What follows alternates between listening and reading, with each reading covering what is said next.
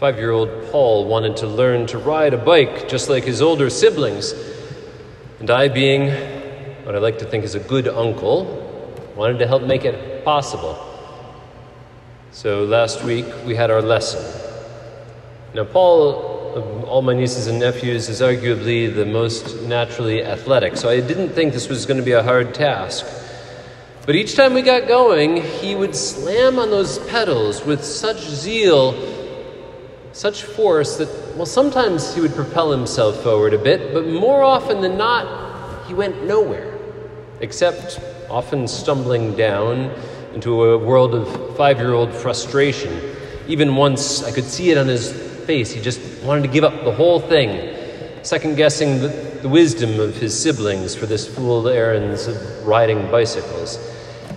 But there, in that moment, when he was off the bike, I had a window. I said, Paul, let me show you this.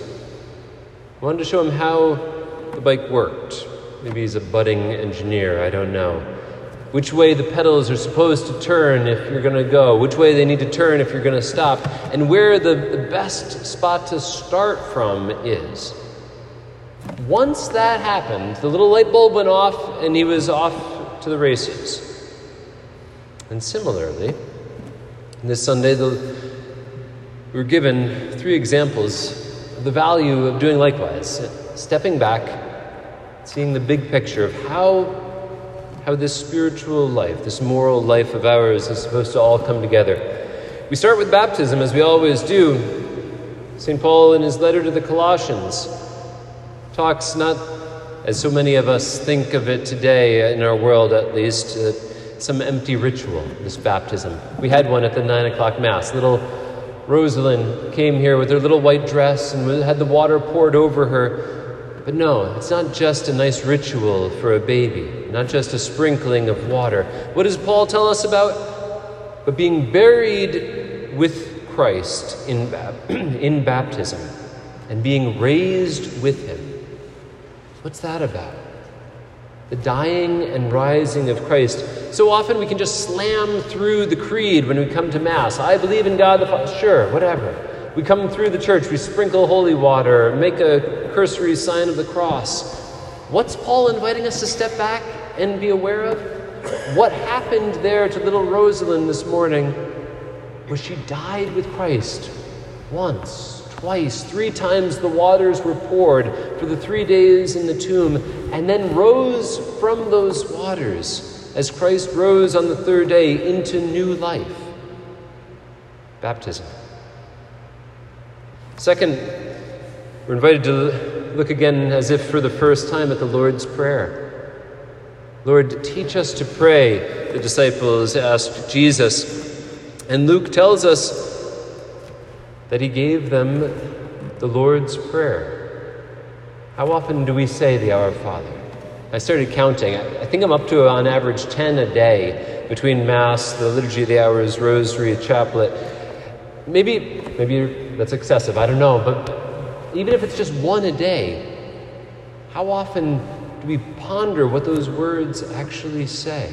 Do we step back and look at how they come together? Luke, in his telling, gives us an opportunity in a special way because it's not the words that we are used to hearing. For most of us, we never memorized Luke's telling of the Lord's Prayer. But when we step back and look at it, we see how it's designed to help us fly in the spiritual life. And then third, I hope you know this is National Natural Family Planning Week. Each year at the end of July, the Church reminds us that marriage and marital intimacy isn't about forcing something or about frustration, but about freedom and joy. Though many look at marriage the way my nephew looked at his bike, just something that everyone else was doing, so let's jump on and get to it, the Church invites us to remember, to step back and look at how it was designed. What Pope Francis says is, natural family planning methods respect the body of spouses, encourage tenderness between them, and favor the education of authentic freedom. You see, our older siblings in the faith here, they're onto something. onto freedom, a chance to fully enter into what this was all about. Because Paul and I, after our little lesson, he was able to fly down the driveway, zipping around his siblings, making my mother, his grandmother, very nervous, and having the absolute time of his life.